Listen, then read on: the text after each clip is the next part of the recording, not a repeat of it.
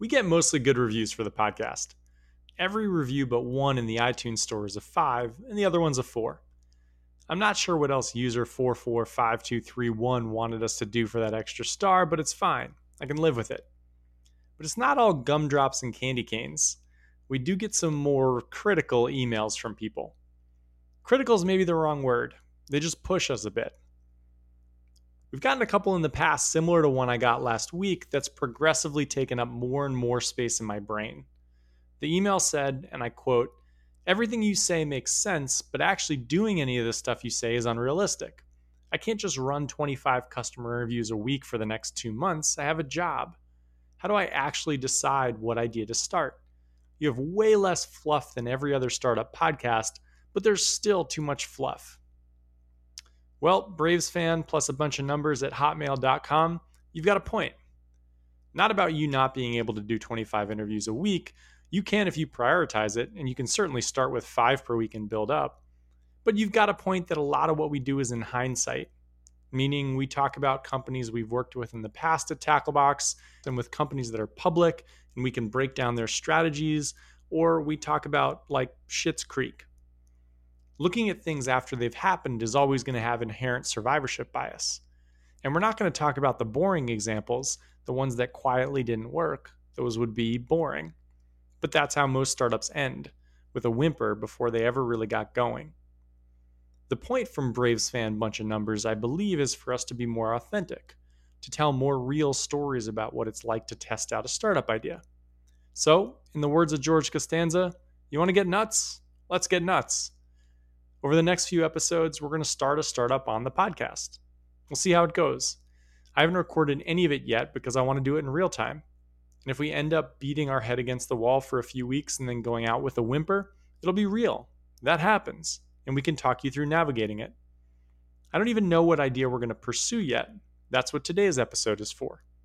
I've got 3 potential ideas, and I've got a framework we use at Tacklebox to evaluate other people's ideas. We'll see how the 3 fare, then we'll pick one and test it out over the next bunch of episodes. This means we'll have to make ads and a landing page and write cold emails and do customer interviews and all that good stuff. We'll post a lot of it to our Instagram and Twitter if that sort of thing interests you. Our handle is GetTacklebox on both. And if the idea we choose is one you want to help us with, we're definitely going to need it. So give us a shout at team@gettacklebox.com. Let's get going. No cute opening story for today, no dramatic pauses, all business. This is the podcast version of the "I'm late for business" guy on rollerblades meme. If you don't get that reference, you'll be fine. It's not going to come up again. Now let's see how this goes. I'm Brian Scordato, and this is the Idea to Startup podcast brought to you by Tacklebox. If you've got a startup idea and a full-time job, head to gettacklebox.com and we'll help you start it right. Our 26th cohort just started, but we're accepting applications to the all-virtual cohort 27 beginning March 31st. We got a bunch of new subscribers the past few weeks, and to you all, welcome. We're a podcast that goes deep on how startups should start. We exist because the biggest problems entrepreneurs face down the road, things like expensive customer acquisition, products customers don't love, and an inability to raise funding, all stem from the root directional decisions entrepreneurs make in the earliest days. We talk about how to make those decisions properly and how to stress test an idea before you go all in on it so that when you do, it's got the best chance at success. And over the next few episodes, as you heard, we're going to do it in real time with our own startup idea. So you either came at a great time or a terrible time. I guess we'll see which. And if anyone likes the idea resume framework we use today, head to gettacklebox.com/idea resume, all one word, and you can take a look at it. Enough stalling. Let's get to it. Entrepreneurs think a lot about the how they'll raise funding, how they'll build a team, how their product will look, how they'll get customers. Hows are important, but hows have a ceiling. You can only operate so well. And if you haven't done it before, and even if you have, you're still hoping for a type of executional separation that probably isn't realistic. Everyone in the startup world at the level that you want to be at is an expert at the how. Hows are table stakes. The what is where you're going to differentiate. The what will always be more important than the how, because all ideas are not created equal and they are not equal for different founders.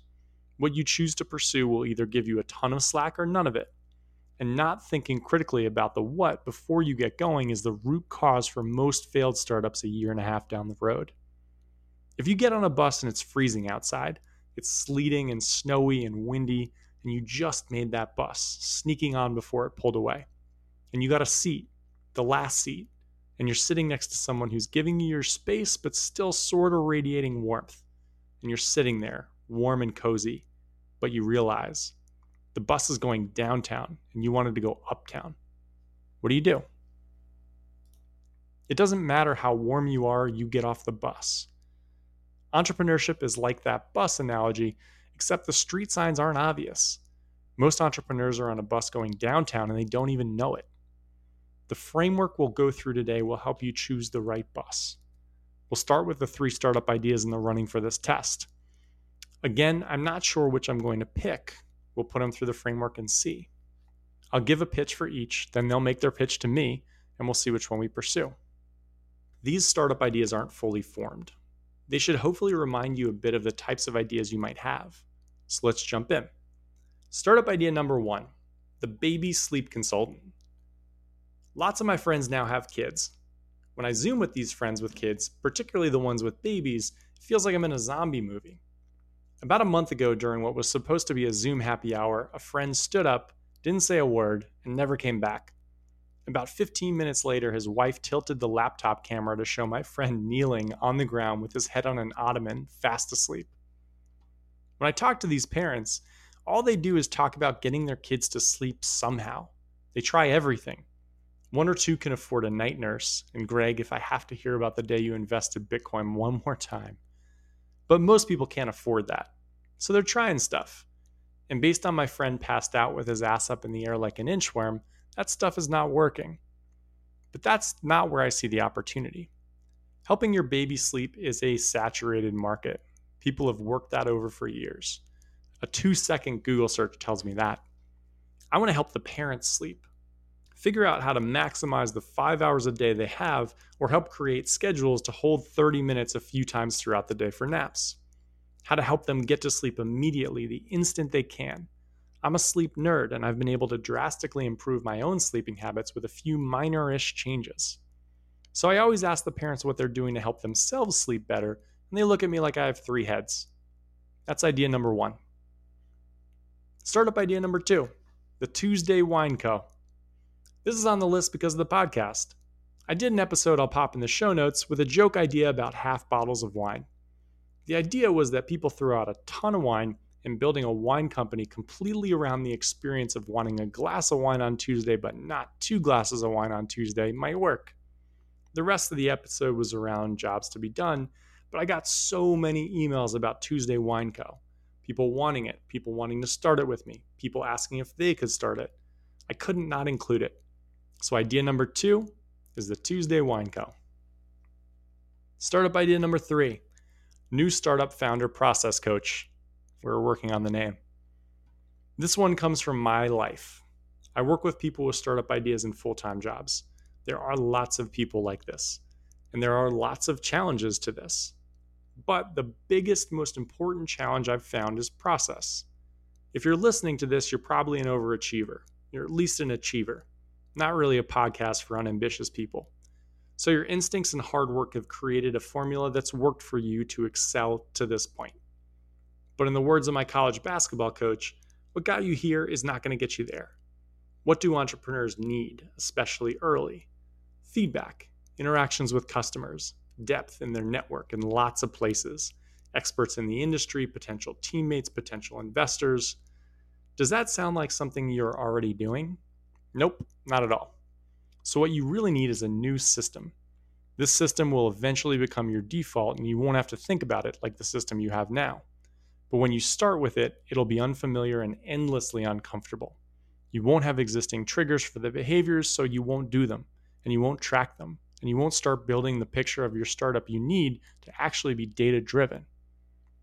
So, startup number 3 is a system for founders to implement to help them create process and habit around the hard things. Those are the ideas.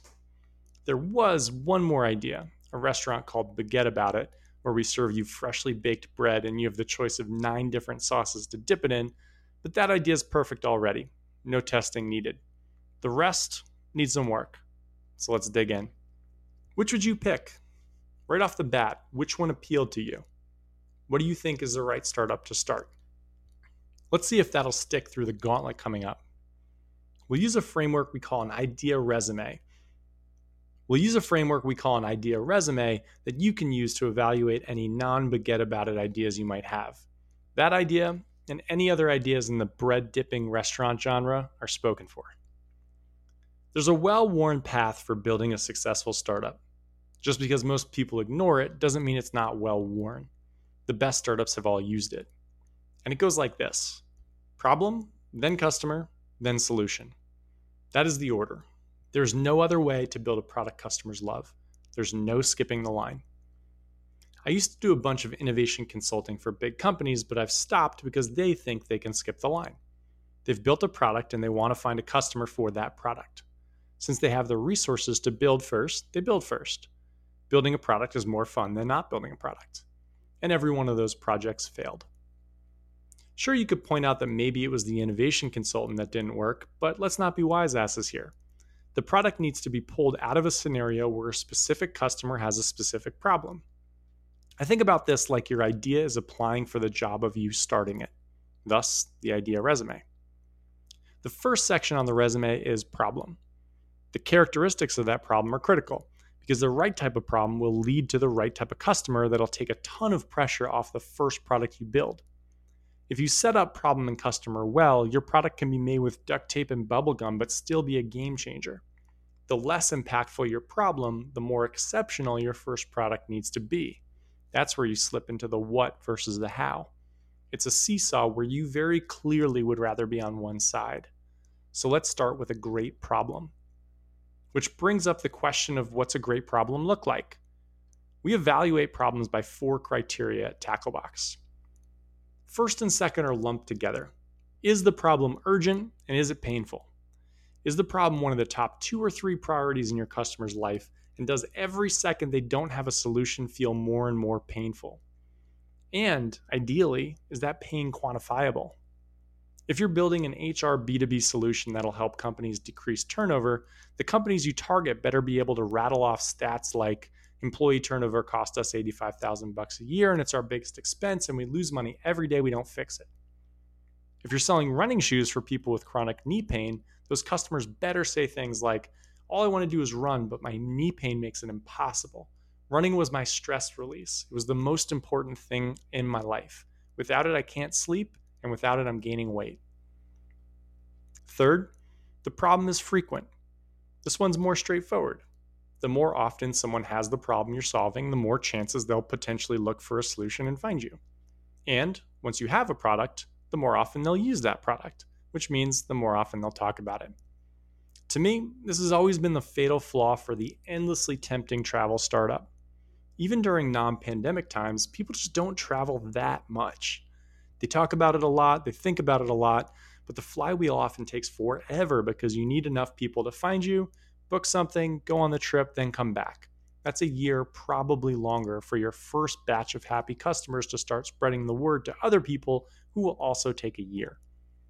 If you're Peloton, customers might use the product and get to a shareable moment 6 times a week. The fundamentals of a problem are critical. Fourth, it's expensive. Every startup is going to be hard. Every customer you acquire, you'll need to fight for. Make sure that once you get those customers, you're solving a problem important enough and hard enough for them to pay a lot for it. And they need to be used to paying a lot for it. This has nothing to do with input costs and everything to do with anchored norms and perceived value. It costs about the same amount in raw materials for a large pizza and a large latte. A latte maxes out at probably $6, a pizza can easily cost $20. And there's technically a fifth, but it should kind of go without saying. Your customer needs to know this is a problem. You cannot be teaching them that it's a problem and then solving it for them. The best problems are urgent, painful, frequent, and expensive.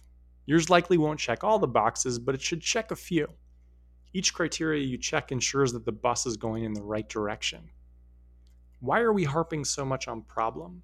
Don't people solve problems that aren't their top 3 problems in the world? Can't we just solve those? The short answer is no. People are extraordinarily lazy. We almost never do anything new. It's a minor miracle you found this podcast and that you're listening to it right now. So you can't leave your whole startup to chance like that. If people don't have an urgent need to solve a problem, they won't solve it urgently. So you can't target and scale effectively. You won't have the resources to continue to get in front of the customer until they decide, for whatever reason, to convert. A good, juicy problem has to be table stakes for you. Which means that the best part about the problem section of your ideas resume is a lot of times you don't have to read any further. If the problem doesn't impress itself upon you, if it doesn't seem like a big deal, it's probably not. Do your best U2 impression and walk on. Speaking of U2, I don't have mid-podcast ads, but if I did, I'd have one for the person who posted the joke on Twitter about the vaccine, saying that it wouldn't come with a microchip, but it would come with the newest U2 album preloaded. That's good stuff. Anyway, problem is always step one. The second section on your idea resume is customer, and it is short. There's a ton of customer work to do, but for super top level idea evaluation, there are only 2 questions to ask. 1, can you get in touch with and interview 15 customers, 15 people who have this problem in the next 7 days?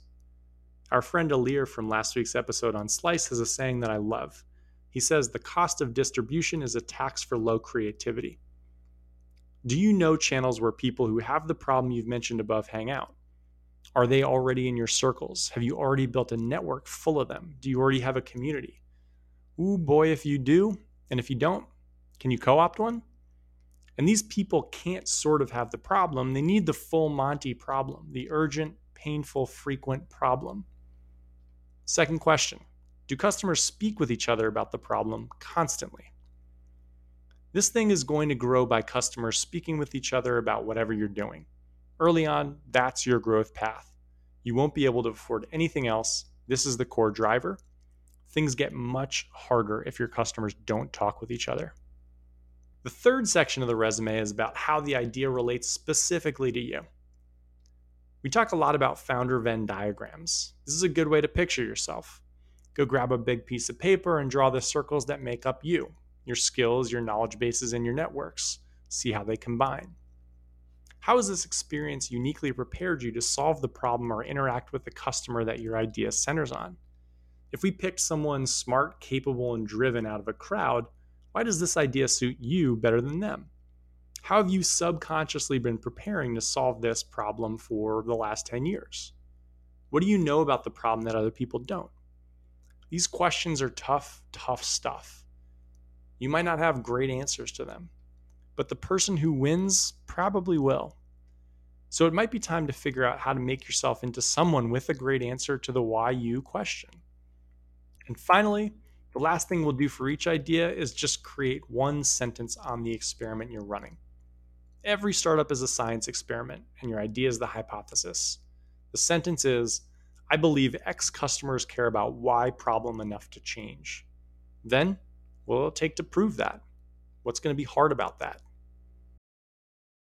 All right, it is time to pick what I'm going to be spending the nights and weekends of my life testing out for the next few weeks. And after that pretty serious lead up on what you're looking for from an idea, I want to take a pretty huge step back. Because while the process will be rigorous and the stakes are high for a great idea, this should be fun. This is an experiment. There's absolutely no pressure on you. You can run through a few tests over a few weeks, and if nothing comes of the idea, you drop it. It's got nothing to do with you or your self-worth or whether you're a good entrepreneur or not. Remember, the how doesn't win, the what does. Too many people put way too much pressure on testing out an idea, and to get good at it, you've got to practice.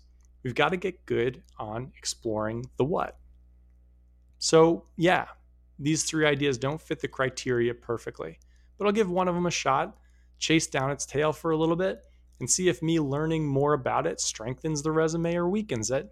And if it doesn't work out, fine. So here we go. The Baby Sleep Consultant, Tuesday Wine Co., and the new Founder Process Coach. I can feel the tension. The winner is... not yet. Let's check the resumes. Baby Sleep Consultant. Solving the problem of parents sleeping better when they can. Is it urgent, painful, frequent, expensive? In short, yes to all. Frequency gets a little wonky because once the kid grows out of the phase, it won't be as important, but that customer will love you by then. You'll have the potential to sell vertically to them. This is a real problem that you can get your foot in the door with to sell to this person. Second question, could I find and interview 15 customers who really feel the pain this week? Yeah, I could. I could honestly just do it through my network. I also know there are a bunch of niche channels for people with kids, though they are crowded and expensive, and we'd likely have to pay a Lear's lazy tax. Do customers speak about the problem constantly? Absolutely. There are groups for it everywhere. This idea is ticking a lot of boxes. Now, me. What do I have that someone off the street who's more competent, smarter, driven, and maybe even better looking than me doesn't have? Uh-oh. I like sleep and I'm interested in sleep, but so are a lot of people. This is the first giant chink in the armor. This immediately starts to feel like a whisper idea when I think about why I am the perfect person to start this. I'm no better than a replacement level entrepreneur. Idea number 2, the Tuesday Wine Co. Half bottles of wine for people who want to drink on a Tuesday and don't want to throw away the rest of the bottle or buy one of those $300 Corazin things. Is it urgent, painful, frequent, expensive? Urgent? No. Painful? Sort of, maybe, but really no. Frequent? Yeah, kind of. Anecdotally, it seems like people say this comes up a fair amount. Expensive? Sort of. I guess wasting bottles can feel like you're losing money. Overall problem grade is a firm meh. Could I find and interview 15 customers who really feel the pain this week? I honestly don't know. I can't really think of who's having this problem in a super painful way or where I'd even find them. There's no community that I can think of. This all just seems weak. Now, about me. What do I have that someone off the street doesn't? Absolutely nothing. And that's about all we need to see of this idea. It seems like the first worldiest of first world problems in an industry I don't know anything about, with a customer I can't identify or find, where I have no unique insight except that, quote, bottles should be half bottles, which sounds like something a high kid would say to his friend while waiting for Domino's to come. Idea number 3, new startup founder, process coach, needs a new name. People who decide to pursue a startup idea while they have a full-time job need help creating a system to get the tough, counterintuitive stuff that'll help them build a business done right. Problem. Urgent? If they've started working on a startup, yeah, it's pretty urgent. Is it painful? It definitely can be. Depends on their awareness of what they should be doing. Is it frequent? Maybe. Again, it depends on how often they're working on their startup idea. Is it expensive? Once again, maybe. It all depends on how they view and value their startup time. This kind of feels like it comes down to awareness. There might be people working on a startup who know that they need to get customer interviews done and reach out to experts and do the stuff that isn't reactive and isn't instinctive. For those people, I think this is a problem. Could I find and interview 15 customers who really feel the pain this week? Absolutely. Any of you want to chat? Now, to me, what do I have that someone off the street who's more competent, smart, and driven doesn't have? Well, this is literally all I do. The idea came from me doing what I do with lots of people. I've tested out a few processes internally and with a few Tacklebox startups. I mentioned subconsciously preparing to build a startup for years, and this is kind of what that looks like for me. But again, I fell into the product trap. I talked about a coach. That's a solution. I need to step back. The problem is helping people establish the process. The solution is unknown. My idea as a hypothesis is that I believe people who are starting startups while working full-time jobs care enough about building a system to ensure they're spending the time they have on the right things to pay me to fix it. I believe in that. That pumps me up. So we've got a winner. For the next however many weeks, I'll be figuring out how to test and build something that helps people testing out startup ideas build a system to ensure they do the non-instinctive, counterintuitive stuff that'll set them apart. Meta.com. I gotta be honest, I was kind of rooting for Tuesday Wine Co. And if enough people reach out about that, maybe we'll do that one too. But after this exercise, this idea feels right. My head's spinning. I can help this customer. I'm pumped. And now I've got to get on customer interviews and get some deeper insight into the problems for next week's podcast. And to think, this is all happening because a guy with a Hotmail address in 2021 wrote me a semi-passive aggressive email. I've done more for less. Have a great week. And if this problem hit you the right way, email me at brian@gettacklebox.com and we'll do a customer interview. This was the Idea to Startup podcast brought to you by Tacklebox. If you've got a startup idea and a full-time job, head to gettacklebox.com. If you've got a passive-aggressive email that might spur another 10 episodes, keep it to yourself. We're busy.